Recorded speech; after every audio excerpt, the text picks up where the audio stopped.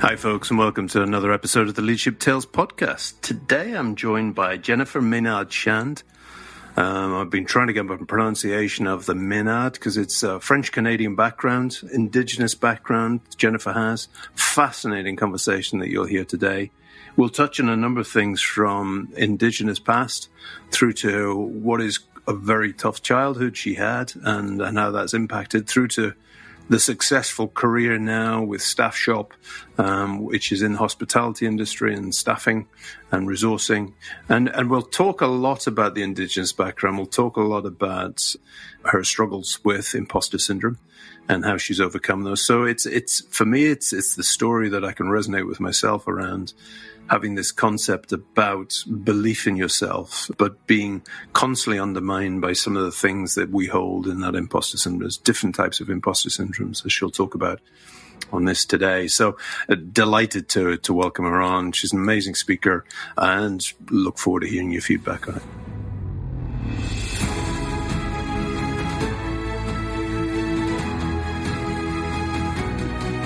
So tell me about the market. You're getting busy, which is good. Yeah. Yeah, absolutely. All of our hospitality and event clients are coming back fast and furious, especially on the flagship event side, since they were pretty dormant for the last couple of years. So new business is not an issue right now. It's finding talent. I would say only 50% of our hospitality and event staff came back this year. And so that's the most challenging part.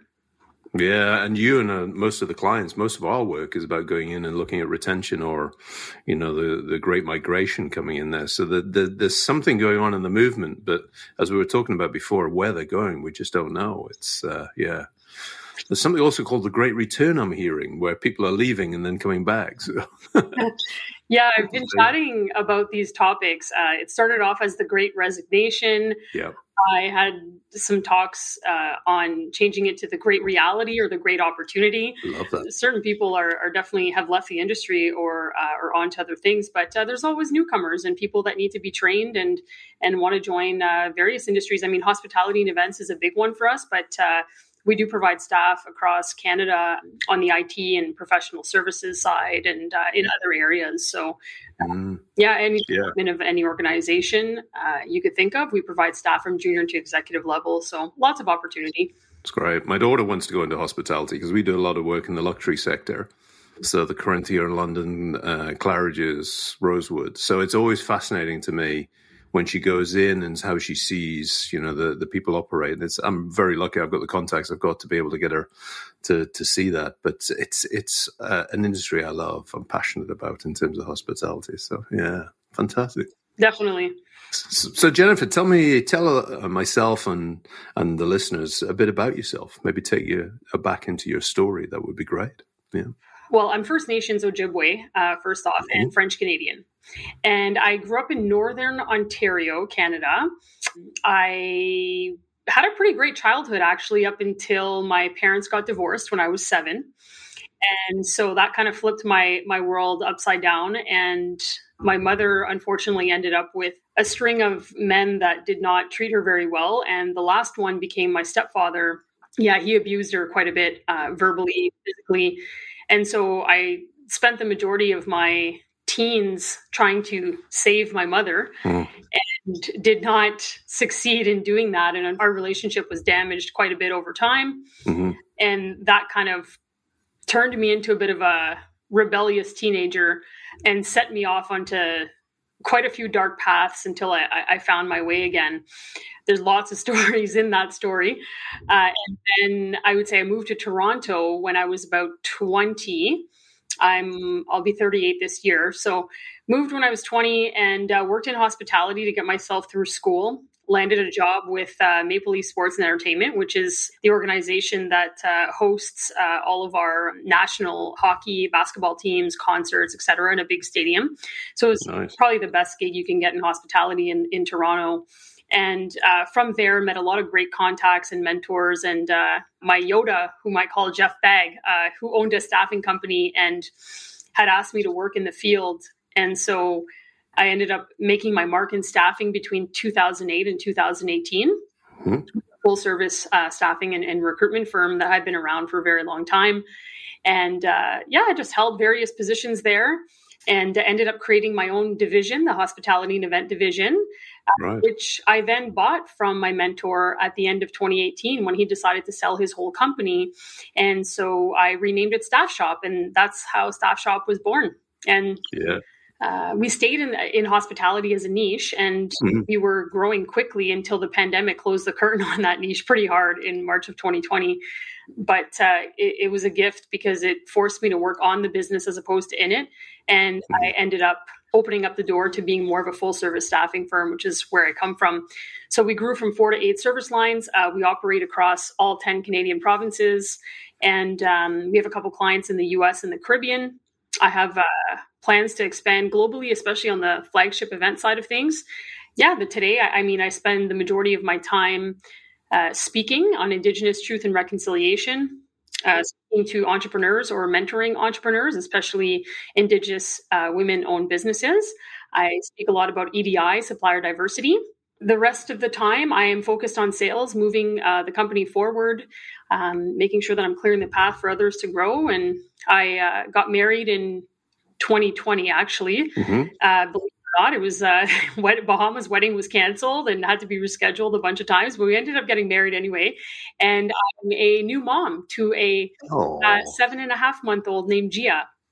Nice.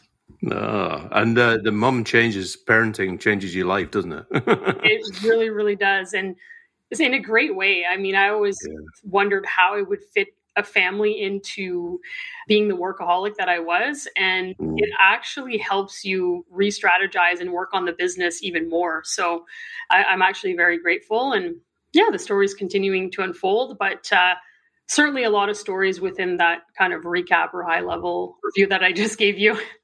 I'd love to dig into a few of them if I could. So I resonate with the piece about some rebellious past, because I think sometimes there's a great expression that one of the other podcasts I listen to, and they talk about almost the ghosts of your childhood and what rattles around and stays with you. So I'd love to, if you had to pick one of those rebellious pasts that shaped you the most, what would it be? What would be that one?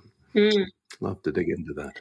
Yeah, there's actually probably 2 or 3 key themes that come to mind that sometimes actually still rear their ugly heads. And, healing is a process. So the first one I would say is imposter syndrome. I know that many suffer from that. And sometimes it still comes up for me. You think to yourself, like, who am I to be doing this? And, you've got this deep belief that maybe you don't deserve this or you're not worthy. But I think the imposter syndrome started for me when I was quite young and living in the domestic violence and the abuse, because I had to be up all night till 2 or 3 in the morning trying to save my mother from being either beaten to death or God knows what was going to happen. And so I would, run to the neighbor's house and knock on the door and ask them to use the phone to call the police. And then the next day I'd have to go to school and pretend like none of this happened. I was actually okay for a bit. So I thought, because I poured myself into work was a work and school. Somehow I just knew that if I stayed focused on work and school, it was my ticket out of this mess or this situation. And so I did very well in school and I poured myself into work. It was a huge distraction, but obviously became a workaholic because of it. And you keep going and going and going for years. And then you realize, like, okay, you have a lot of materialistic things, but I looked at my vision board when I was 30 and it was lacking purpose. I had, fancy car, fancy title, big wardrobe, but was pretty lonely and felt empty and actually pretty selfish. It was all about me and, being the top performer. And so what ends up happening and how imposter syndrome came back to haunt me was I was at the top of my game. I was winning all the time. I was in sales, but I was a perfectionist. And there's different types of imposter syndrome. Perfectionism is one of them. And when you are focused on perfection, not only does that put a lot of pressure on you, but other people get used to that and they kind of expect it from you. My boss included. I mean, sometimes he'd have to remind himself of, like, yeah, you're not perfect, but it's just, most of the time you appear to be. And so I'm actually shocked if and when you do drop the ball. And it was this one time, a long story short, I had prepared for a presentation and my boss changed the slides on me at the last second. And I wasn't really used to improvising. I was used to just planning everything perfectly. So the beginning of the introduction, for some reason, I just froze. And I forgot how I was going to start this presentation. And I froze for maybe 10 seconds. It felt like an hour.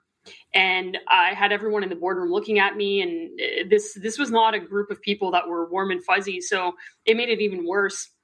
Anyway, luckily my boss was in the room, and I ended up being able to ask her to start. And then I jumped back in, and we finished the presentation just fine. We actually won the business and then turned it down, which was bizarre.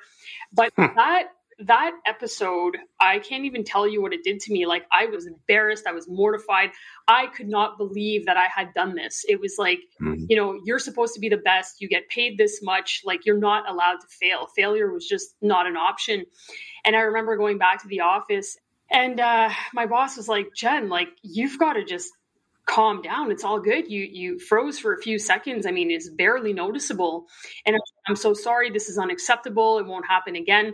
And I beat myself up about it for a long time. And what ended up happening was that created a phobia of future introductions. Wow. Once in a while, every time I would go to start a presentation, if I wasn't, focused on staying present and I let my mind wander, I would be afraid that the same thing would happen. So I would feel this fight or flight feeling until I got going. And until, I was able to kind of, be in the moment and be confident that I knew what I was saying. So long story short, it happened again years later, big piece of business, and I lost that piece of business. I came in second this time because my presentation was just a little all over the place. I was rambling. So once again, crushed, devastated.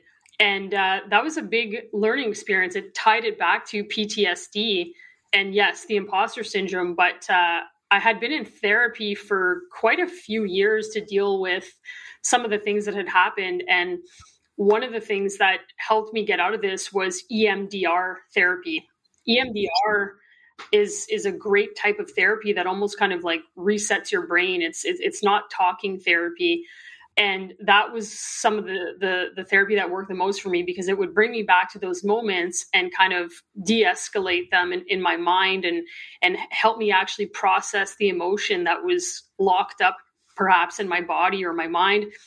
And then when I thought of these moments, they just wouldn't have the same effect. Tell me a bit more about the EMDR, because for those listening who don't know what it is, because I think a lot of these, whether we do it ourselves, we get therapy, a lot of the thinking and the thought processes that go on the mind are linked. So I'd love to hear a bit more about it if you can. Yeah. So I spent years, like I said, in talking therapy where I would feel good, but you're not kind of fixing the root cause. And I always felt like I feel good talking about it, but I want to be fixed if that's possible.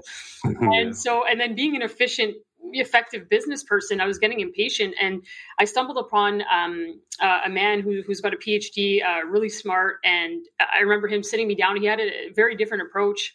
He had me answer a questionnaire, was not really interested in talking too much, read the questionnaire in terms of what had happened to me as a kid, and was almost like, okay, I know how to fix this. And so EMDR is eye movement desensitization and reprocessing. So there's something about the right and left hemisphere in your brain, and it's kind of a cool process. You'll basically be sitting there and you'll have something either in your right or left hand or at the same time. The therapist will bring you back to that moment that caused a lot of trauma, ask you to rate it from 1 to 10. Let's say it's at an 8, he will then ask you to think about that moment and then have these things in your hand kind of buzzing left and right, one after the other simultaneously. And there's some things that the therapist does and says along the way to try to help you kind of bring back the memories. And it's interesting because some things come up that you never thought would, that you just all of a sudden remembered. And the idea is to bring that rating down. And you keep doing that until it comes down to, as close to 1 as possible. It can work the other way around as well. Let's say you're completely blocked off emotionally and you think about a moment like that and you say, well, that doesn't really bother me anymore. I would classify it as maybe a 1. He'll actually try to work the opposite way and bring you back up to 10 so that you can process those emotions and then back down again. So I really felt like, at first I was wondering if this would work, but it's great for panic attacks, anxiety, phobias, etc. So yeah, I have to say that's the most effective therapy I've ever done.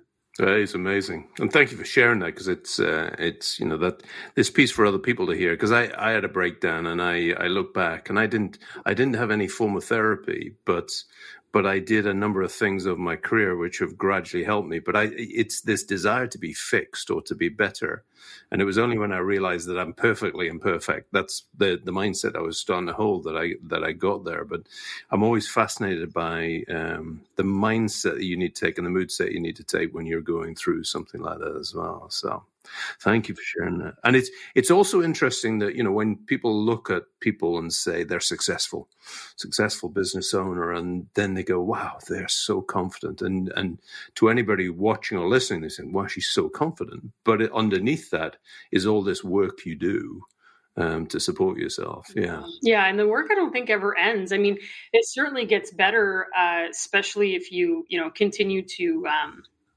surround yourself with good people and have coaches and mentors and et cetera. Like, there's a list long of things that I think person needs to do to get out of the dark. But I think it's a lifelong process, because if I kind of let some bad habits creep in, or kind of lay off the gas on certain things, you could feel it coming back. So I always wonder and ask certain people, later in life, in their 60s, 70s, 80s, 90s, are you ever fully healed? Is that even possible? Yeah, exactly. When did you get there? I always remember going to my wife's grandfather's funeral. It was an amazing guy. And there was this person in the room, so he must have died when he was about 85, 90. But in the room, there was this youngish looking, when I say youngish, about 60 old man there. And I got chatting to him, and it turns out he was the same age as Rom, who had passed away. But I asked him his secret, and it was fascinating. He'd spent most of his later life living in Cambodia. And it was all about meditation, yoga, and good eating, and therefore he had this piece. So he seemed the most Zen person in the world, but he says, a bit like you're saying, it's a lifelong journey. That's how he's lived, and looks amazing at that particular age. It is fascinating to think of, yeah. I'd love to take you back to the mentoring and the Indigenous side, because I am fascinated by the Indigenous background, and the 7-generation principle is one of the ones that I'm looking at for some of the work we're doing. But I'd love to see how much that impacted on you. And then the mentoring of Indigenous women entrepreneurs is fascinating to me. So just love you to maybe give for those who don't know about the Indigenous culture and background and how it's impacted on you, that would be fascinating to go there. Yeah. Yeah, it's such an important topic to shine light on, especially these days, unfortunately, with things that are going on in the world. I actually didn't connect with my Indigenous roots until probably my late teens. My mother, that's the Indigenous side of me. Mm-hmm. My mother didn't really talk about it much. I don't know if she was afraid that we would be stuck in some sort of stereotype, or if there was some sort of shame or embarrassment, but she didn't really talk about it much until my grandmother passed. My grandmother was full First Nations Ojibwe, spoke the language and everything. I do remember spending summers up on Manitoulin Island, where my tribe is, and my grandmother taught me a lot about just some of the fun traditions. I mean, cedar trees, for example, are medicine and protection, and so are seen as that. And so when there'd be a storm outside, she would run outside and grab some everywhere and in our pockets, and she really believed in cedar being very healing. And so I remember these great moments, but never really claimed, I guess, my First Nation status until later on in life, and really started embracing the culture and learning about it. And my Indigenous mentor, Holly Fortier, she's awesome. She's a speaker, a filmmaker. I sat in her training one year and just could not believe what I was hearing. I mean, I knew very little about what happened to our people, and I became very passionate at that moment to really make a difference. So Staff Shop is a certified diverse supplier. We're obviously Indigenous and women owned. So we're connected with a lot of the associations, and I definitely want to go on tour someday to all of the communities across Canada and see what we can do for each community, because all the communities are so different. But I think it's important for people to remember a few things to help move reconciliation forward. And so some of the higher level things are, across Canada anyway, there's about 634 First Nations, and 600 of them are still in poverty. And poverty is our biggest issue. It creates these undercurrents and these barriers that make it very difficult to move forward. Indigenous peoples are also only about 4% of our population, our total population. So sometimes I'm going to focus on the employment side, obviously, because I'm a staffing agency, but, sometimes our clients will come to us and say like, okay, I want to, hire some Indigenous talent. And first I always remind people like it's going to be difficult because just based on the population, number one. Number two, 50% of First Nations still live on the reserve and 50% live off the reserve. For the ones that live on the reserve, there's even more barriers. I mean, just basic things that maybe you wouldn't think of, like clean water, transportation, food, internet access. Yeah. And so, if people could offer remote work and think about these things, might be a little bit easier to attract Indigenous talent. But the biggest problem is actually retention. Because of the corporate culture shock and because of how different culturally Indigenous people can be compared to the corporate world that I've been living in for a while.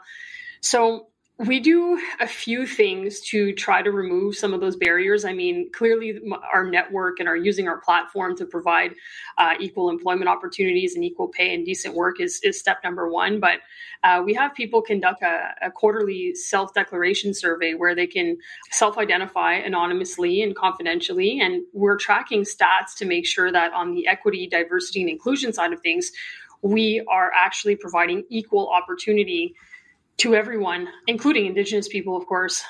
But even with that, still pretty difficult to make a big difference. I mean, it's going to take a while. I think that sharing power and privilege, like I have at this point, is very important. So I always ask business leaders, if you have that power and privilege, like please share it.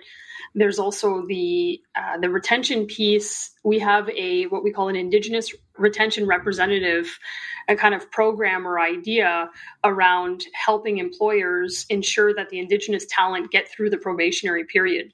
It could be that representation through our consultants or us ourselves to make sure that they feel supported, and that if there's any issues in terms of the corporate culture shock that I mentioned, then we can hopefully rectify that and keep things moving, because retention is definitely the biggest issue. And then on the supplier diversity side, because we are a diverse supplier, I do speak a lot on that topic. I try to help big businesses understand like the barriers and how to make it a little bit easier for us to be able to do business with larger firms. And then on the mentorship side, I love to mentor and inspire and give hope to especially Indigenous women, but entrepreneurs in particular. And there's a great company called Futurepreneur that I'm a mentor for, and currently mentoring this one girl right now who's just a star, and super excited about being able to use my resources and my platform to give back. And that's why I speak a lot about it as well, because I think speaking is one of the fastest ways that I could get the message across. Yeah, so those are some of the things I've been up to these days on that topic. So I wanted to come back into a couple of things you said, because you talked about difference and different background, and the water, understand drinking water and things like internet, broadband. But you talked about some of the culture shock of going into corporate. I'd love to explore a bit about that, because one of the areas we're looking at is understanding more about where people come from and how we can be more accepting in the organization around that. So I'd love you to talk a bit more about some of the culture shock pieces. Yeah, for sure. So just, going back to colonialism, we were almost wiped out as a race, I guess, or it's almost like in our cellular memory, this like oppression, suppression, the abuse. And so I think it's just, a combination of generational curses that are passed down, and then just lack of opportunity and barriers for years and years and years and years. And so just remembering that most Indigenous people carry that with them. And so what I've noticed and what I've seen in environments is just, little things that might create confusion or a disconnect with the employer. We don't really always make eye contact. We find it strange to, stare at someone in the eyes. So sometimes Indigenous people will look down while you're talking to them, and that could be strange. Handshakes are usually not firm, not seen as something that you should do is give a firm handshake. And so, sometimes people judge you on your handshake and judge you on what you're wearing or how your body language, right? So there's body language that's different. Yeah. Not being comfortable speaking up to really anyone, especially the manager, as that's almost seen as a lack of respect, or, how dare you think you can bring anything up. And so those are just kind of, sounds basic, but if a person is operating that way all day, you can only imagine there's things going on inside of them that they're not telling you. They could be treated a certain way and also not saying anything about it, and just misunderstood, really. Because there was a debate on LinkedIn, and somebody had posted about, and it was quite a strong post, but it was basically saying that the definition of professional or professionalism was almost a construct to keep some of the undiscovered leaders in their places, rather than actually, because, and there is a bit in there that's a handshake, firm handshake, and there's other cultures around the globe. For India, for example, firm handshake doesn't really come across a lot of the times unless they've learned and they've worked in there. The eye contact again is another one. So this cultural dimension about getting people to be absorbed in the culture, to be professional in inverted commas, and I fought against it just even as a white male with privilege growing up. I didn't want to be told what to do, and I didn't want to conform. I don't want to wear a shirt, as I was talking about before, earlier on. So how do you work, particularly in hospitality, because that's a hospitality sector where people are meeting, greeting, and so how do you get either to train or to acclimatize the Indigenous people into that? I'd be fascinated to see what you do in that space. Yeah. Mm-hmm. It's really hard, right? Because there isn't much you can do sometimes as a person or organization to change hundreds of years of this type of damage that's been done. All we can do is, move forward one day at a time. But, we've hosted some job fairs and have helped people with resume writing and interview, skills. We really try to keep these barriers in mind to remove all the judgment and close any gaps that we might see. The other piece is just removing stereotypes, I think, and training your staff to not fall into the trap of believing some of these stereotypes. There's kind of 5 key stereotypes. One of them is the alcohol. It's just Indigenous people just drink, and that's true. I mean, sometimes you will see people on the street or wherever it may be, but you can only imagine why once you look into the history. And someone actually compared it once to, okay, but other people go to a concert, let's say, and drink and, maybe cause ruckus. And so why are we pointing the finger there? There's this whole idea around, you guys don't pay taxes. And so what more do you want? What more can we do for Indigenous people? And so we do pay taxes. Sometimes we get little tax breaks here and there, but there's no such thing as not paying taxes. And even if you save on tax, you usually have to be on a reserve. And it's a lot more complex than what people think. It's not at all this idea around we don't pay taxes. And then I would also say the get over it type thing. So yes, going back to my point, what more can we do for Indigenous people? So some people had come to me and asked me that question. And I was always taught to just, from my Indigenous mentor, to flip that around and say, we're not a problem to be solved. It's more about what more can you learn from Indigenous people. There's a lot of ways that you can support in order to move reconciliation forward. Support the art, support the music, train your employees, just learn as much as you possibly can. And I think you'll be able to help in, the way that you can going forward, because there's this whole kind of, get over it. Some just don't understand, how long are we going to have, people today pay for what their ancestors did? Yeah. And it's not really about that. I don't think that we are looking for revenge in any type of way. We're looking to be understood and be finally acknowledged and honored, even in some ways, and apologized to. And all we can do is move forward with the spirit of forgiveness and love, because at least from my perspective and how I was trained, I do actually come from a place of forgiveness and understanding and love going forward. Whereas, some of my friends are still coming from a very angry, bitter place, especially when they're speaking, and that's understandable. But I guess it depends who you are. I'm more focused on the solution, and that's more my approach. And just, so that reconciliation is moving forward. There's a lot being done today and in the recent past. And so there is hope. It's not all doom and gloom. I think it really starts with just education and really understanding what actually happened. And then I think you'll find your place in terms of what you should do about it.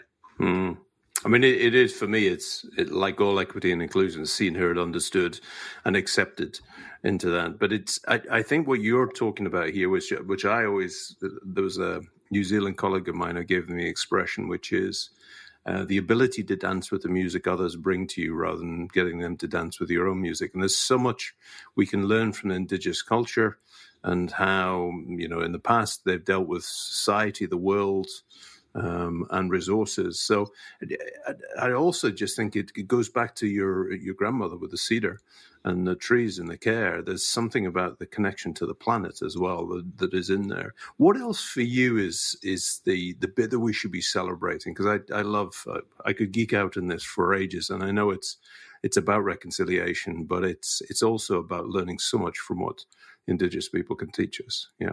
For sure. I think there's a spiritual side that is so special and connected to the land. That's where the land acknowledgements come from. And that's another thing that I should probably touch on. People had asked me, how do you do land acknowledgements? Sometimes they sound insincere or rehearsed. Certainly it makes sense to make reference to the land that you're on, but really it's about showing respect and just maybe tying it to something that people can relate to. So here in Toronto, for example, we're covered by Treaty 13 and traditional territory of Mississaugas of the Credit, Anishinaabe, Chippewa, and the Wendat people, and Haudenosaunee as well. Sorry, I should mention, but the important part is also in some of the conversations is to kind of tie it to, as an example, we've got a wild strawberry that is native to this land. And so sometimes I'll refer back to like certain trees or landmarks or plants or things like the strawberry, just reminding people what's been here and how it's connected to the land. And people start kind of wrapping their heads around that a lot more than just, reciting the same paragraph. And I've also seen a cool way to do a land acknowledgement is just a quick video of the land that you're on with just some key native plants or nature or areas that people can really connect to. Because just rehearsing it is not ideal. Those are some of the things that I think are important. And then just celebrating the national holidays is also helpful. I would say, really supporting though and embracing the arts and the music and the culture. There's so much to learn and it's so beautiful, especially the music and the singing and the dancing. And people like to be entertained, right? Especially in the hospitality and event sector. So there's so much space for that. I would anytime you're looking to entertain, maybe tap into the Indigenous culture and see if you can go to a show or incorporate the music and the dance somehow. I love that.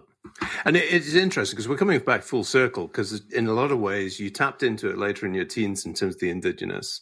Your mother was so important. You went through so much with her, and then you become successful. You're now a mother yourself, and taking care of somebody, a little being and working. So thinking about what you take forward into your being a mother and parents in here, what are your key principles you have in your mind for how you're going about that you've learned from your past?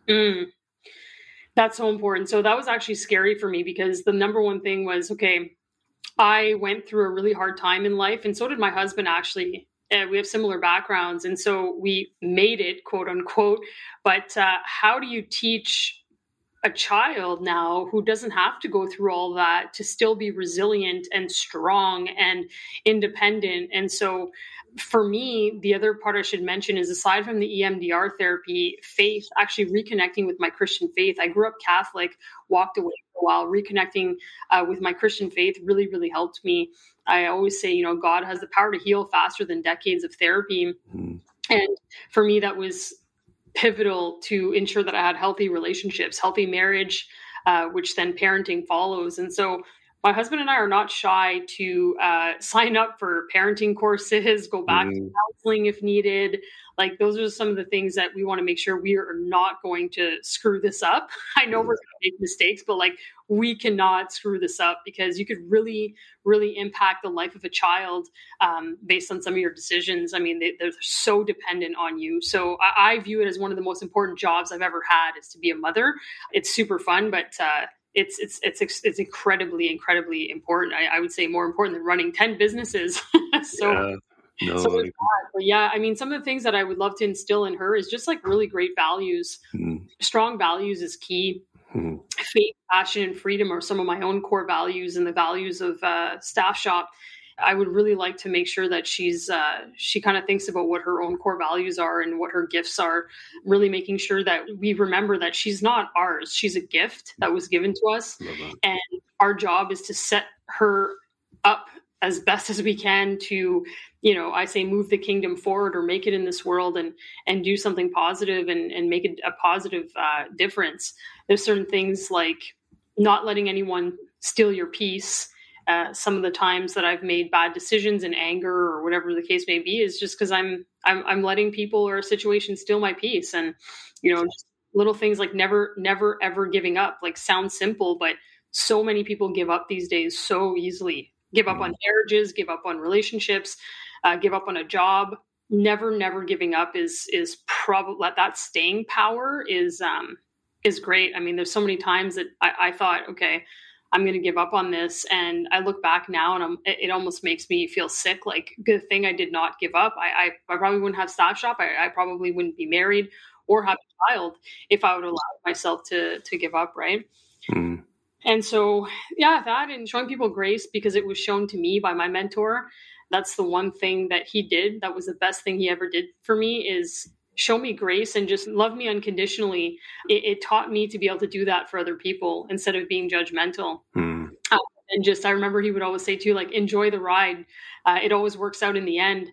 And you really have to enjoy the ride, because I did the math and I think we only have 30,000 days or so on average on Earth. And so, if you think of it that way, it's really important. Yeah, I was chatting to somebody yesterday who said major projects in your life about 5 years. So if you work out how many years you've got left on your average time on the earth, then it does focus the mind. But I love the steel piece. The grace is one of my favorite words, the grace. But it also just shows that you're doing the mentoring, the core part of a mentor in your life, to have that. And I always say you can't tickle yourself, and actually having somebody else in to help you and support you in there has been huge. I've loved, Jennifer, I've loved talking to you. It's brilliant that you are now at a place, gratefully the business has taken off again after the pandemic. You're starting Staff Shop is a great piece of work and a great organization that you're working on. I love the work you do in the mentoring. I really love hearing about the Indigenous side, and I love the work you're doing there as well. If people want to hear more about you or connect more with you, how would they get in contact with you? So you can always find me on LinkedIn, Jennifer Menard-Shand. I also have a website for my speaker page, jmenard-shand.com. I think you can go to staffshop.ca to visit the company website, and there's various channels there to be able to get in touch with me. Good. I've loved it. And, in terms of the website and speaking, if you had to pick one topic which you're passionate about that you get most of the gigs around your speaking, what would it be? I'm always fascinated to pick one. I did a assessment once looking for my spiritual gifts, why I was really here, and faith, leadership, and hospitality came up. And so I would say, speaking about those three topics, how to have faith in your people, faith in things always working out, and how to lead and create a leadership factory and leave a legacy behind. And then the hospitality is almost like a service piece, serving upward and outward, as opposed to inward, is critical, I think, for anyone's success. It's not until I learned to make that shift did I really move forward in life and heal. Oh, amazing message to end on. Thank you, Jennifer. It's been a huge pleasure to talk to you today. Thank you. You too. Thanks, Colin.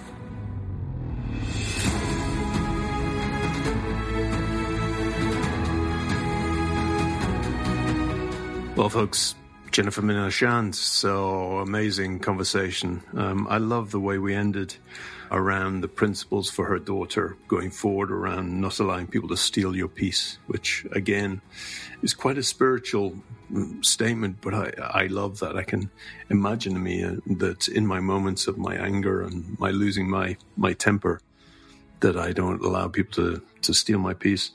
Never give up. And then, listening to as a fan of the High Performance Podcast, that's a constant theme, which is this never give up. And, I've reframed it in my own life about experimentation and trying and always bringing front foot, but it's a difficult thing to do. And then grace and the grace that the mentor gave her to accept and love her as she was, and the impact that he had in terms of the business, allowing her to buy the division that is now successful. So I loved all the themes of the conversation and tapping into some of the indigenous side, which for our project around connecting in 500, it's a lesson for us about how we need to see others, not in stereotypes, but in the true person in front of us, and how we can be allies and be action-oriented in what we do around that. So, Jennifer, brilliant conversation. Thank you.